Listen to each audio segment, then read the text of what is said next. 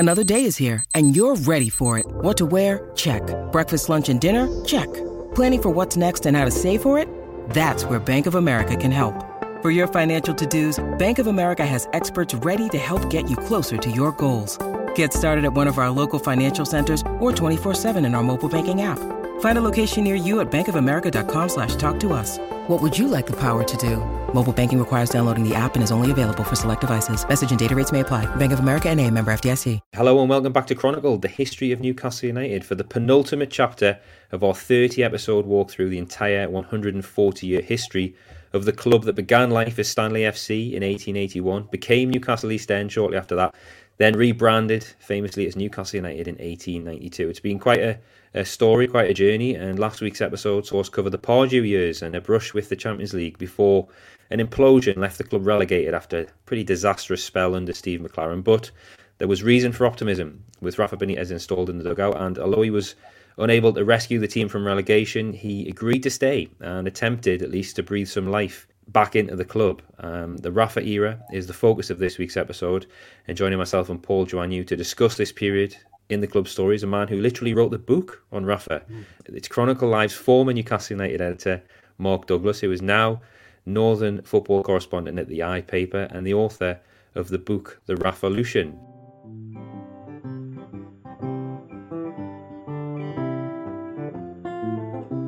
Mark, welcome to the episode. Hello guys, you okay? Yes, we're good. We're good. Thanks so much for joining us. Of course, you transferred to the I paper at the end of last year, 2021, after 14 years at the Chronicle, but you're obviously well known to our listeners and in a way responsible for this series, because I actually pitched you the idea, didn't I, for this, if you remember, in early 2021. You basically greenlit it, so and let me get on with it. So thanks for that. Thanks for showing faith and commissioning what's been a really interesting series. Yeah, bizarre. Still feels a bit bizarre to say former Chronicle, but yeah, it's been good to sort of get into something new. But obviously, like, the Chronicle always have a massive part of my heart, and yeah, I'm glad it's worked out as well as it has. You've taken the ball and run with it, as they say. Mm-hmm. We have, and you're the first to acknowledge that your time covering the club coincided with some difficult seasons, shall we say? But the Rafa years, they were probably some of the brightest. Is that fair to say? I think, yeah, in terms of just everything that was going on around the club, it felt like that. Yeah, I mean, the Pardew fifth place season was the best in terms of the results and in terms of where the club were going. But the season that Newcastle came up from the Championship was probably the most united and the most together time until, pretty much now, where it does feel like there's a sense of unity behind the club again. But we had that in a very brief period for a season, I think, in the Championship, although we'll probably get into it. Like halfway through the season, that kind of antagonism sort of started up again. But we definitely had, for a good 6 months, probably the most united and the most, I think the most forward-looking that Newcastle were under Mike Ashley. And I don't really understand why he didn't take that blueprint and build on it, but he decided not to. And it was great to work with Benitez at the time, because we had a run of managers who were, probably not at the level that Rafa's at. There weren't bad managers. I think some of them that did okay.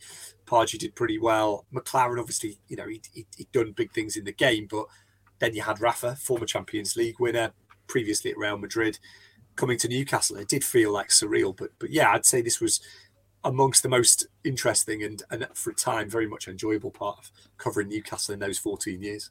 Yeah, we'll get into that. We'll get into that properly in the episode. But coming to you, Paul, last week we chronicled the sixth relegation in Newcastle's history since their election to the Football League in 1893, and we're picking up with the club about to embark on the second attempt to bounce back up into the Premier League under the ownership of Mike Ashley. But thanks to the presence of Rafa, there was a real optimism around the place that summer, wasn't there? There was. United were back in Tier 2, of course, and once more needed a quick return to the cash-rich Premier League, and Rafa made sure that happened.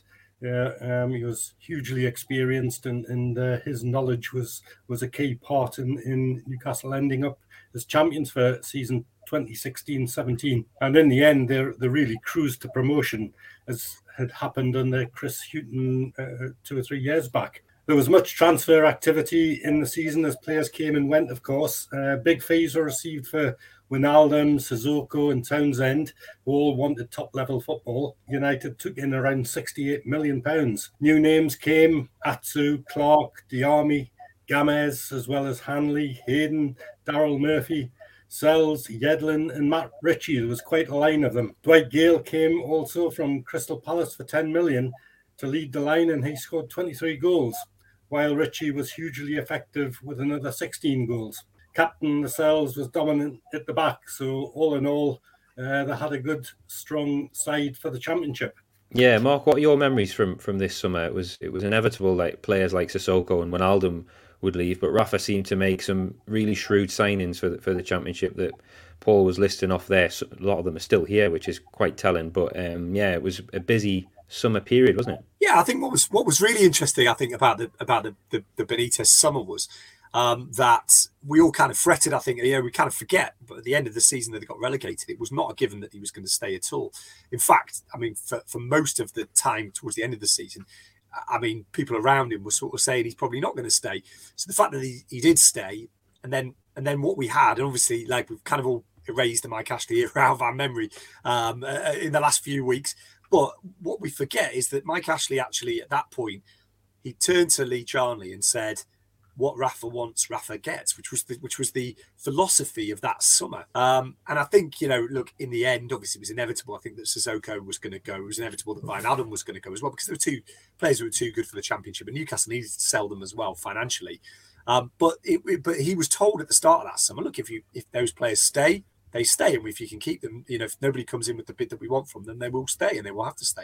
So it was quite an interesting summer, really, because they did their business early, they did their business decisively, which is kind of what we always want from Newcastle, especially when they need to. They got Dwight Gale in fairly early on, which I thought was a really important signing. The first signing was a goalkeeper, which was bizarre, and Matt Sells, obviously didn't do much in the end.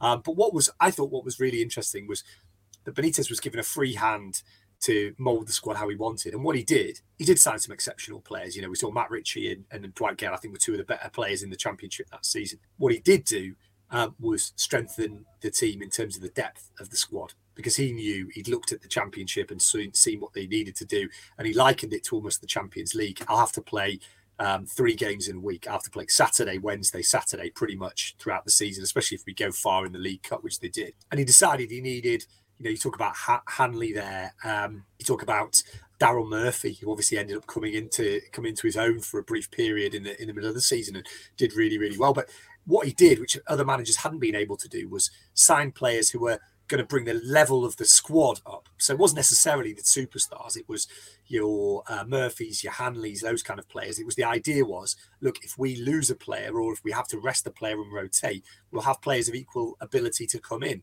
And I think that was very much his philosophy from the start. It was actually his philosophy in the Premier League as well. He added numbers because he wanted the squad as a whole to be much stronger than it had been, and I think it was a winning formula, really. I think you could see from early on that they just had too much for a lot of teams in the Premier League. They didn't necessarily have the best starting 11, I don't think, at times. There were other teams. I think we saw Huddersfield that year, didn't we? And Brighton, obviously, in the end, threw away the championship, but they probably had as good a starting 11. Huddersfield, in the end, fell away, but at times they had players who were performing better than some of Newcastle's players. But Newcastle were just ready for the grind. They did really well for a brief period. They had Shelvey, players like that who were obviously fantastic superstars in that division, but they had enough players to get through the really tricky moments. And I think that was, for me, the big success of what he did in the summer. He had a philosophy in his mind, put it through, and they finished really, really strongly. And they finished with more than enough to spare in the end to go up. Yeah. The finish was great. The start, I remember, Paul, was very bad. Defeat away to Fulham, then they lost at home to Huddersfield, but it picked up, didn't it? And they got the job done and even managed to secure the title on a dramatic final day. Yeah, they did stutter at the beginning. They felt the championship was quite a bit different to the Premier League, but they did get underway and reach the top of the league and more or less stayed there for a long time and watched by an average of 51,000 at Gallowgate. The football wasn't attractive at times, but with Newcastle ground out the results. And as spring approached, they played promotion rivals Brighton, Huddersfield and Reading and were unbeaten. Then they had a poor Easter, and that let in Brighton and Huddersfield especially to close the gap. but both of them lost ground. And on the very last day of the season, Brighton lost at Aston Villa, and Newcastle defeated Barnsley, and we took the title. And that was a satisfying end to a season that also saw a League Cup run. As Mark quickly mentioned there, we just missed out on reaching the semi-final and should have really got there. And the meeting with Manchester United after losing to Hull City on penalties. And that was a tie that they really should have won. Yeah, agree. Mark, any special moments from you for this period, or interesting interactions maybe with Rafa during this season? Because this, of course, was pre-COVID, where journalists could actually attend press conferences in person rather than do them on Zoom. So you probably spent a decent bit of time in his company, I would imagine. Yeah, we did. I mean, what I loved about Rafa Benitez was if you went along to speak to him, and there were a couple of times when, if this was a time of openness, really, with journalists. I think the club were able to change direction a little bit, and because there was a feeling that actually the owner feels a lot more comfortable with Rafa being there, and Rafa had, I think, negotiated into his contract as well and said, look, give me the chance to decide how the club operates and things. And one of the things he said was, I don't want any more bans for journalists. I want to welcome everybody back into the fray. So what the club would do, they would invite the local media down to speak to Rafa, and basically what you'd say is, I will go down for an hour and I'll try and get some stuff in my pad for the international break or whatever. And Rafa would sit there for 3 hours with you, with water bottles placed on different parts of the table, telling you tactically how he was going to do this game or what had happened in this game. He'd be throwing questions at you, was sort of saying, so how do we defend this corner? I've got this, and you'd be sitting there going, well, I don't know, you're the manager, you tell me. But that was very much what he tried to do. He tried to get us. His idea was almost educating you. He didn't answer questions; he educated you. And I think obviously it worked really well at Newcastle because we were all kind of like, everybody was with him at the time. So I mean, it was always great for that. I think for me, 3 games stand out really. The Norwich game, very much in the early start of the season. You mentioned there that they had a really bad start, and they did. Obviously they lost the first game. They were terrible against Fulham. Then they were really poor against Huddersfield, lost that game as well. And they came into the Norwich game. I think they'd won games in between, but they came to the Norwich game. They were a goal down, weren't they? I think approaching the final whistle, and they ended up winning the game with an injury time, wasn't it? It was deep into injury time. I think they were 2-0 down actually. I can't exactly remember. But I think they were 2-0 down, and they ended up winning the game 3-2. I can't remember exactly what happened. It's a while ago now. I do remember that was an incredible 2 goals in injury time to win the game, and just absolutely gave the team lift off. I thought at the time it was absolutely incredible. I also remember a League Cup game against Preston, believe it or not, when Alexander Mitrovic scored, and it felt at the time that Newcastle were building, that was a League Cup game. They had Hull in the next round, and I think like Paul said, it felt like they should have, they should have gone on and won that. And then finally for me, the final day of the season was the best moment. But I do remember some moments of genuine discomfort as well. They lost to Fulham at home, got turned over really, really badly by Fulham at the time. Sessegnon absolutely tore them apart, and there was points there where you started to think, are they going to get pushed into the playoffs here? Because Huddersfield were going absolutely fantastically well on the fraction of the budget that Newcastle had. And you did worry that if it had gone into the playoffs, the tension around the ground would have been absolutely incredible. But as it turned out, it was pretty special. I wasn't at the game, but I do remember that they beat QPR by 6 goals to 0 as well, where John Joe Shelby scored a hat-trick. I think Lee Ryder gave him a 10 out of 10, one rare 10 out of 10 for him. And that was, those were some, they did have some really, really, really, really good moments. But yeah, I think it sort of sticks with me now, like looking back, just how in control Rafa was pretty much from the start. He didn't panic at those two defeats, and his message to everybody was, look, keep doing the things that we're telling you to do, it will come good. And it did in the end. Very much probably the message that he's giving to people at Everton at the moment, and it's probably pretty tricky, I think, at Everton at the moment for him. But when he was at Newcastle, he had everybody behind him. I think that made the difference. It did, yeah. And Paul, into 2017-18, the fans were very much enjoying the Rafalution and hoping that his presence would maybe inspire Mike Ashley to give the club the investment financially and emotionally that it had been lacking. Yeah, well, that was certainly the hope. with Benitez in charge for a return to the top flight, confidence was very high that he would secure United's Premier League place. And he did that with ease in the end. His popularity was now just massive. He raided the transfer market, although it has to be said, with limited funds. So new arrivals were largely bargains or loan deals. United now had centre-forward Joselu and Brazilian Kennedy in the black and white, as well as Lejeune, Manquillo, Jacob Murphy, and for a short period, Leicester City's international centre-forward Slimani. Goalkeeper Martin Dubravka arrived on loan, eventually making that deal permanent.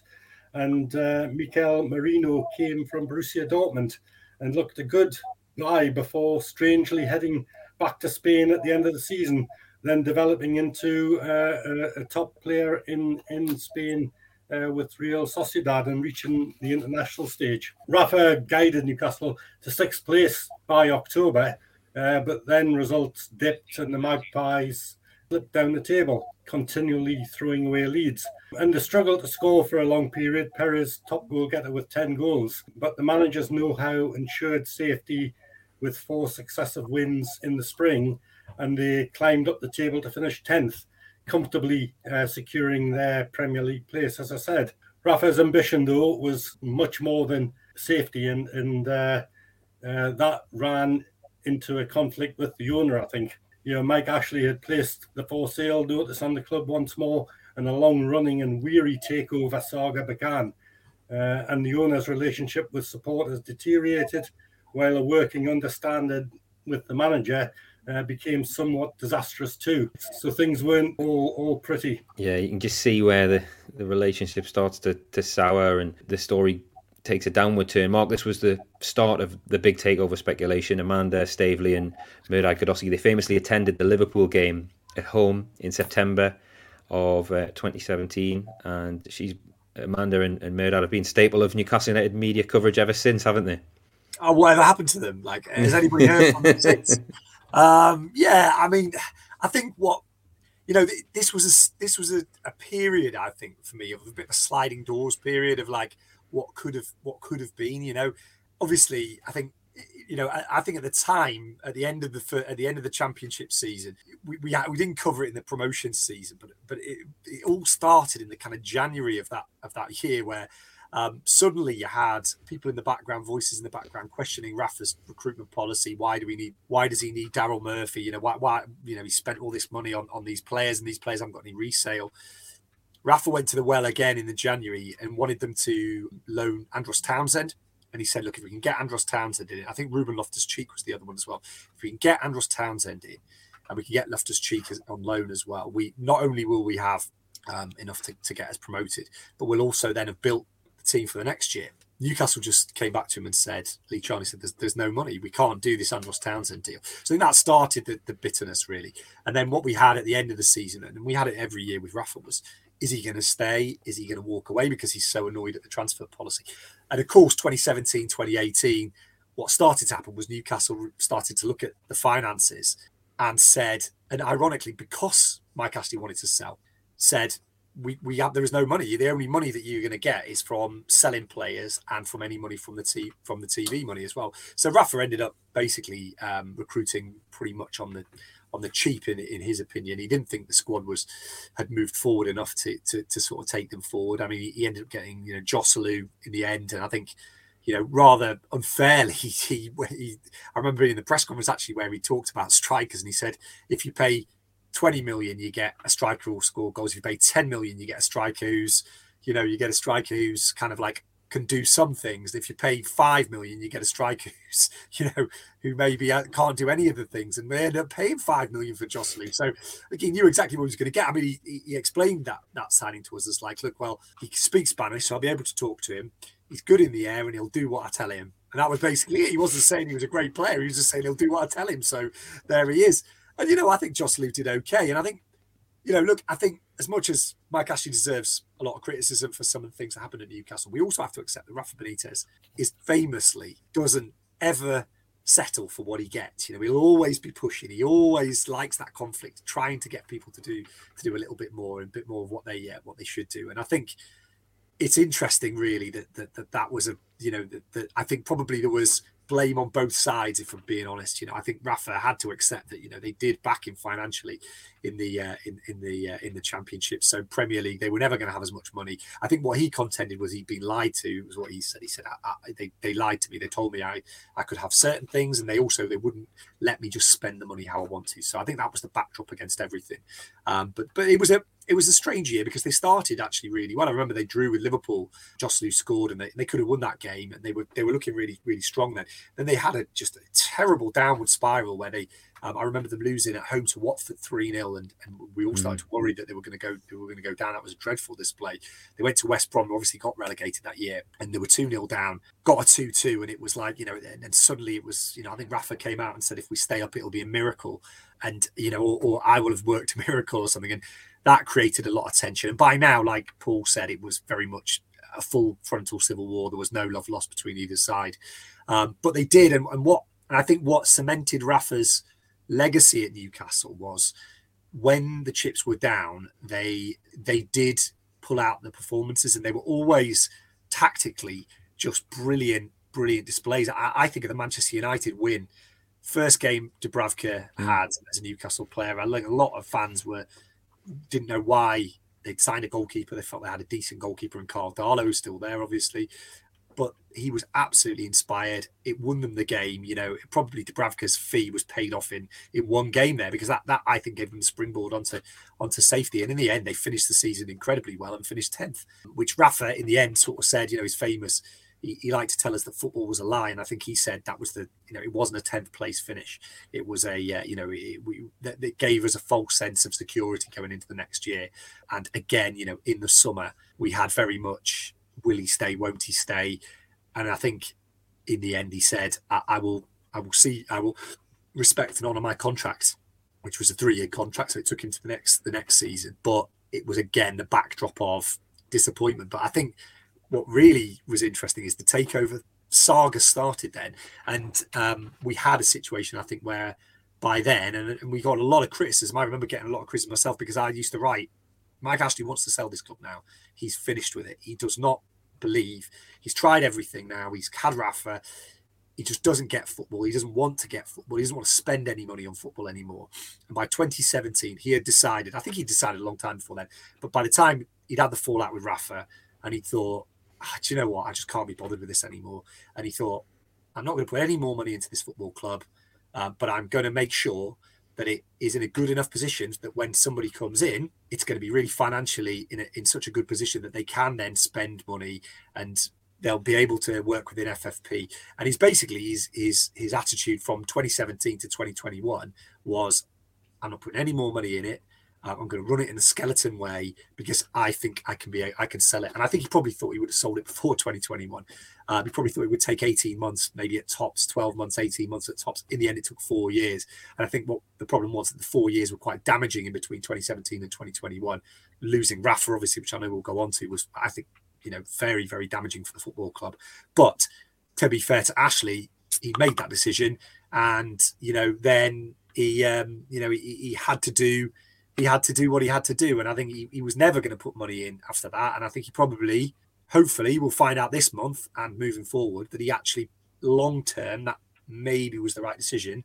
In the short term, and if he hadn't sold it in 2021, I was really worried about the future of the football club. But as it turned out, I think probably all of that kerfuffle and all that stuff around there, with Staveley in particular coming in, it was damaging for the football club at the time, but long term, obviously, it paid off. Mm-hmm. Yeah. And Paul, back to onto the pitch matters. How did Rafa's second full season in the Premier League, this is 2018-19, how did that shape up for the club? Well, it was much the same story as the previous campaign, really. Signings came in. These were largely second-rate at best, lacking goals up front, a poor start, all the same facts as the previous season. United failed to win a game until the end of October. They flirted with relegation, then survived with games to spare in 13th spot, and even beat champions Manchester City at St James's Park, the highlight of a forgettable season, really. This time United did spend a bit of money, albeit not at the level of the top clubs. A record 21 million was paid for Miggy Almiron from the USA. But he was largely unknown and untried in the Premier League. Fernandes, Muto, Shaw, and Ki Sun Young all arrived too. Salomon Rondon came on loan and showed much endeavour up front and became a popular signing for a short period. He scored 12 goals with Ayoze Perez, again, top scorer with 13. Yeah, so again, pragmatic signings, and it was a carbon copy, really, of the previous season, wasn't it, Mark? And it was a difficult start, but the way the club finished this season, I think they're playing a bit more positive. There was a bit of a 4-3-3 happening with Almiron, Rondon and Perez up front. There was a bit of optimism that he'd managed to turn the team into a more offensive club. Absolutely, yeah. I think probably partially what was so regrettable about the fact that he left at the end of this season was the fact that they did look as if they were clicking towards the end of that year. Liverpool came to St James's Park, and this was a Liverpool team that went on to win the league next year, and were in the middle of I think almost like a 12-month period where they were almost unbeatable. Mm-hmm. No team at home could do it, and I think they won the European Cup or the Champions League, in this period as well.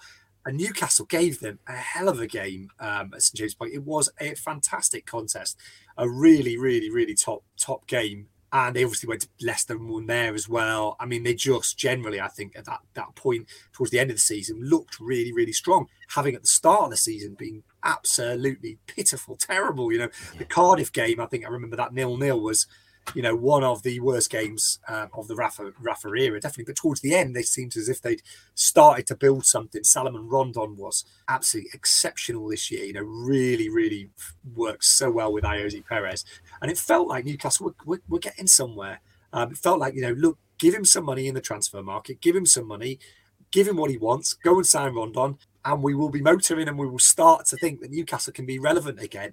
But obviously it wasn't to be for many of the reasons that we've talked about before. But yeah, I think it was a strange season, probably the sort of flipped it round from last season, where they started quite well the season before. They started really badly this year, and they almost got to Christmas, and you feared that they were in real trouble.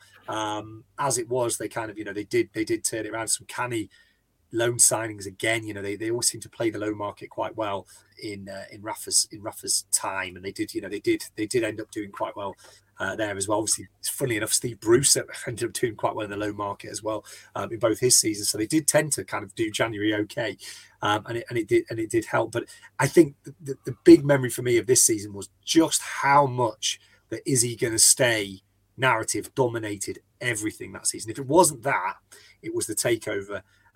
This was the year that we had. I think this was the year where at Christmas we had. In the summer before it, we had the sort of Dubai-based consortium. No, that was the season after. It was Christmas. We had Peter Kenyon was within weeks was going to take over, and then in the summer it was Midhat Kidwai and the Dubai-based consortium, who turned out to be a mirage. I don't think there was anything at all in that, but the Kenyan one, I think there was some, he did have a very serious financial back, who ended up going out of, ended up not having that sort of backing in the end. So, takeover and Rafa's future dominated everything. We almost couldn't enjoy the football because all of that stuff was going on off the pitch, and it did become very much. I think this was a period 2019 to 2021 where literally I think you had so little talk about football. It was just takeover, is Benitez staying? Takeover, is Benitez staying? Takeover, is Benitez staying? And then the end of the summer, which I'm sure you'll probably get onto now, was just painful. Weeks and weeks and weeks of not knowing whether Rafa was going to stay, and then obviously having all this stuff going on with Dubai, which ended up being nothing, despite the fact that they were telling us it was going to happen. It was a very painful way to end what should have been something to celebrate. I think the Rafa era for me was enjoyable at the start, and by the end it was painful. It was really painful. I think probably for fans it felt the same as well. There were some really good moments, but just an aching sense of what might have been. And if I'm being honest, I think Rafa made the wrong decision to leave, because you look at him now, where he is now, he's never going to have that level of love that he had when he was at Newcastle. He'll never have that again. He'll never have the freedom, I think, to make mistakes, which he had at Newcastle as well. And if he'd have stayed and maybe signed another year or 2 years, I think Ashley wanted him to sign a long-term contract, and if he'd have signed that long-term contract, I think the club would have ended up getting taken over, and he would have been in charge for that as well. And which I think was what Staveley and her team wanted anyway. They wanted Rafa, and I think they even considered going back in for him a few months ago as well. But obviously they couldn't in the end. But it was just a massive sense of regret for me at the end of it, having chronicled it and seen how great he was for long periods. And I think he got the club. He was the right fit for the club at the time. And it was just a real shame that it didn't go any further than it ended up. Yeah. It's a modern tragedy, isn't it? The story of Rafa at Newcastle United. But Paul, for the record, can you talk us through how it officially ended for Rafa at Newcastle? Well, as Mark's indicated, long before the season's end, the rift between Rafa and the owner widened, and very few considered it could be healed. His vision was on a different planet to that of the one-to-way Ashley. At the end of the season, the Spaniard headed to China, and United had lost one of Europe's top managers. Newcastle fans were utterly frustrated and incensed. Protests against the owner reached fever point, not helped by an unpopular replacement as boss in Tyneside-born past Manchester United hero Steve Bruce. He arrived at a very difficult time for him personally, and was hardly given a chance by anyone to lead the team he supported as a kid. The mood around St James's Park became very toxic, and that continued for several months. Yeah, I mean, if you'd told a Newcastle fan at the end of that season that Rafa would be effectively allowed to walk away and replaced by Steve Bruce, who at the time was toiling at the wrong end of the Championship, I think they might have, self-combusted. And Mark, what was the situation like that summer? Was Steve Bruce, was he at the end of a long shopping list of managers, and he was the one in the end who said, yes, I'll take this thankless task on? Well, funnily enough, I think there was two managers I think that would have probably satisfied Newcastle fans that Newcastle considered. I think Brendan Rodgers was the first one who was very much, there was a bit of a dance going on, I think, between Rodgers' associates and what was going to go on at Newcastle. I think there was almost that will Rafa go to Leicester, and then Brendan Rodgers will probably end up coming from Celtic to Newcastle. As it turned out, in the end, he ended up going to Leicester, and I think that was a good move for him. But he was keen on the Newcastle job. I know from people around him that he would have taken the Newcastle job, and I think that would have been a good next move. But then what the hierarchy really tried to do, and they really pushed for, and they got a decent way with him as well, was going for Mikel Arteta, who obviously was at Manchester City at the time, was Pep Guardiola's number 2, and it appealed to Arteta. Definitely appealed to Newcastle. But I think what happened in the end was Arteta did his background research, and obviously I think he did end up speaking to people around Rafa as well, and it was very much the message was, look, you're going to go in there and you're not probably going to get backed, you're not going to get what you want. And obviously in the end Arteta ended up going to Arsenal, so it probably worked out okay for him, but he was the number one choice. He was the one that they wanted. But I think what happened was they got further on in the summer, and I think the problem that had happened in the summer was that Newcastle had waited a long time for Rafa to make an official call. They kind of hung around, I think, thinking he'll blink before we do, and I think he might end up coming back into the fray. But it was, there was just by then all trust had gone between the two parties. But Newcastle's approach, if you spoke to them, you spoke to Lee Charnley at the time, was we didn't make any attempt to go for anybody else while Rafa was still under contract. We wanted him to stay. That was the only thing that we wanted. Mike Ashley, I think, ended up giving an interview in the Daily Mail where he spoke about what had happened in that summer, and that was his version of things. Obviously, Rafa gave a slightly different version of things, but they said we went right to the end of it. That left them with not much time before the start of the season. Arteta didn't happen, and they got to the point where it was like, right, we need somebody in who's experienced, who knows the game, who we can get, and we feel, we'll come in and be able to steady the ship. And that's, I think, how they ended up at Steve Bruce, which, I think we all know what happened in the end with Steve Bruce.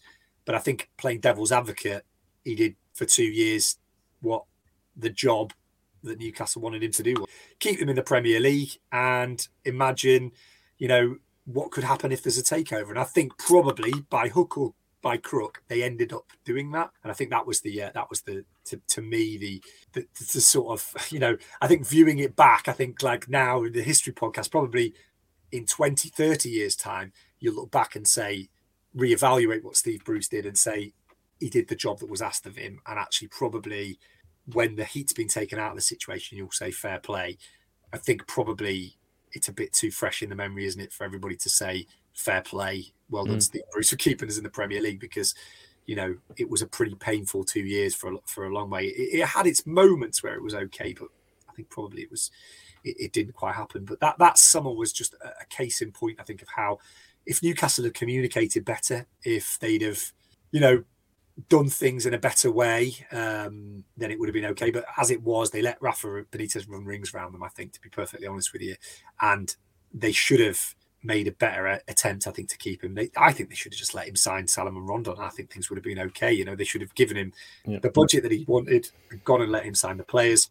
He would have signed a short-term contract extension, because I think he went to China, but he told us off the record in the press conferences before then, he didn't think China was a viable and credible football project. So what happened there? I think he probably just ended up thinking, well, I'm going to go there. It's going to be very lucrative for me, and I'm also going to get to build something a little bit, and then I'll keep myself in the shop window to come back to England, which is obviously what has happened. But I think for both parties, I think there'll be a measure of regret around what happened in the summer when they look back at it in the long term, you know, because it didn't help, and it didn't help the club. I think they had 2 very difficult years in the run up to 2021, and I think they're paying the price now, because they're at the bottom of the league pretty much, you know, and they need to do business now, don't they, to get themselves back out of relegation trouble. But a very strange time, and difficult time, I think. Difficult time as a journalist as well, to cover the club for those 2 years, because there was so much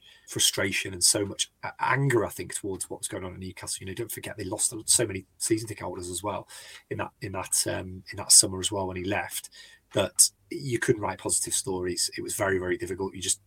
Nobody wanted to hear them, you know, which is the opposite now. Probably the team's still losing games, but people just want positive stories because they sort of want to give everybody the benefit of the doubt. So it's a very different situation now.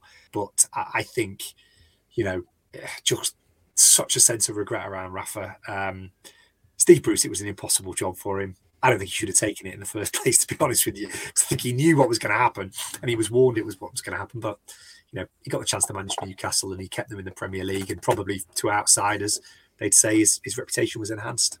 Mm-hmm. Yeah, fascinating. We're going to be covering that in the last episode of Chronicle next, the Steve Bruce era and the takeover. But really fascinating couple of years under Rafa Benitez, turned into just such a dramatic poker game, basically, between Mike Ashley and Rafa. And by the sounds of it, I don't think anyone won. Both parties came out of it badly, not how they intended it to go. But yeah, it was a real roller coaster that really epitomised the entire story of Newcastle United. It got a lot of things wrong, a lot of things right, and we're still there at the end of it. And of course, for further reading on this, we should point listeners in the direction of a book you wrote, Mark, The Rafalution. I did mention it at the start. It was obviously a significant period of your career, because you did literally decide to write about it. Yeah, I think what was interesting was the end of the summer. Reach has a sports book department, and I just sent them an email about halfway through the season and said, look, there's something really interesting building here, and you know, and I've kind of been lucky enough to spend a lot of time with Rafa, and you know, would you be interested in the book? And they sort of said yes. And that was the period where they started to lose games. So I kind of thought, well, nobody's going to buy the book if they don't get promoted, because there's no story there. But I thought I still fancy doing this book. And we ended up getting to the point where it was like, if they don't get promoted, there's no book. So is it worth starting to write it? And in the end, I think I wrote it in about 14 days or 15 days or something. So it was a bit of it nearly killed me, honestly. It was absolutely incredible run to get it. I was writing thousands of words a day, but I really enjoyed doing it. And, you know, it was a great experience to do it. And you know, I think what it made me realise was, going back through all my notes and going back through all those kind of things, was just how methodical Benitez had been, because everything that he said at the start of the season in August happened. Everything he said, every reason for signing a player, when you look back at the press conferences in August, they all happened in the end. And I think that's why I have so much respect for him. And I still think, you know, he's an elite coach. He's very much a singular kind of coach. I don't think there's too many like him out there. And he really believed that Newcastle United, he could take Newcastle United into, you know, he could be the man who unlocked it. And I don't think he was that far away at times. I think towards the end of his time, he really did bring in a new mentality to Newcastle United, but unfortunately, he just wasn't allowed to take the next step with it. But yeah, I really enjoyed writing the book. Very enjoyable time working with him in press conferences. Incredibly political guy as well. Off the record, some of the stuff he said was just incredible. He would sort of say, I remember like before the season started, me, Lee Ryder, and I think Miles Stafford from the Shields Gazette all stood with him before the season started, and some of the stuff he was coming out with, like off the record, about the Mike Ashley and stuff was just incredible. But that the whole 14 years. I mean, Alan Pardew took us down the quayside once, and to try and run rings around Joe Kinnear. It was like that was just Mike Ashley's Newcastle United. They just couldn't get a grip of everything. It was just incredible, really. Yeah. And Rafa relished that. He loved it. I know he always seemed. He loved it. The political side of it, he's always said he wasn't bothered about it, but he loved it. And he always won. He always won the political battles. And that was why he's sort of seen as a legend at Newcastle, and Mike Ashley's seen as a villain. Mm-hmm. Yeah. Politics with Rafa, down the quayside with Pardew. And save that one for your second book, I think. Yeah, I know it was... Legends and Villains is a good title. Brilliant. Well, thanks, Mark, for doing this today. And there we have it, listener. We've covered 138 years of club history, the Rafalution. It's been and gone. Benitez restored Newcastle to the top flight, and he was building the foundations for something, but sadly, it wasn't a project Mike Ashley seemed to have the appetite for, and Newcastle have been left to tick along for the time being. And just 2 more years to go in our series, and we're going to round that off neatly next week in episode 30 of Chronicled. That's going to cover 2019 to the present day. So that's Steve Bruce, an 18-month takeover saga, and the hopefully glorious future ahead for the new Newcastle United. So yeah, thanks everyone for listening. Thanks, Mark, for joining. And please stay subscribed, everyone, to the Everything is Black and White podcast via whichever podcast platform you're listening to us on. Hit the notification bell so you get that final episode as soon as it lands. And follow us on social media. We're at Chronicle NUFC on Twitter, Facebook and Instagram. Video versions of these episodes are all available to watch on our YouTube channel, which is the EIBW podcast on YouTube. And remember, stay up to date with everything black and white by subscribing to our daily Newcastle United newsletters. Completely free to do this. I'll put a link to sign up in our show notes, and if you tap that and select Sport Newcastle United Updates, enter your email address, you'll be signed up to receive all the latest Newcastle United content from Chronicle Live every single day. So yeah, thanks so much for listening to Chronicle, the history of Newcastle United, with me, Matt Ketchell, Paul Joannou, and our special guest, Mark Douglas.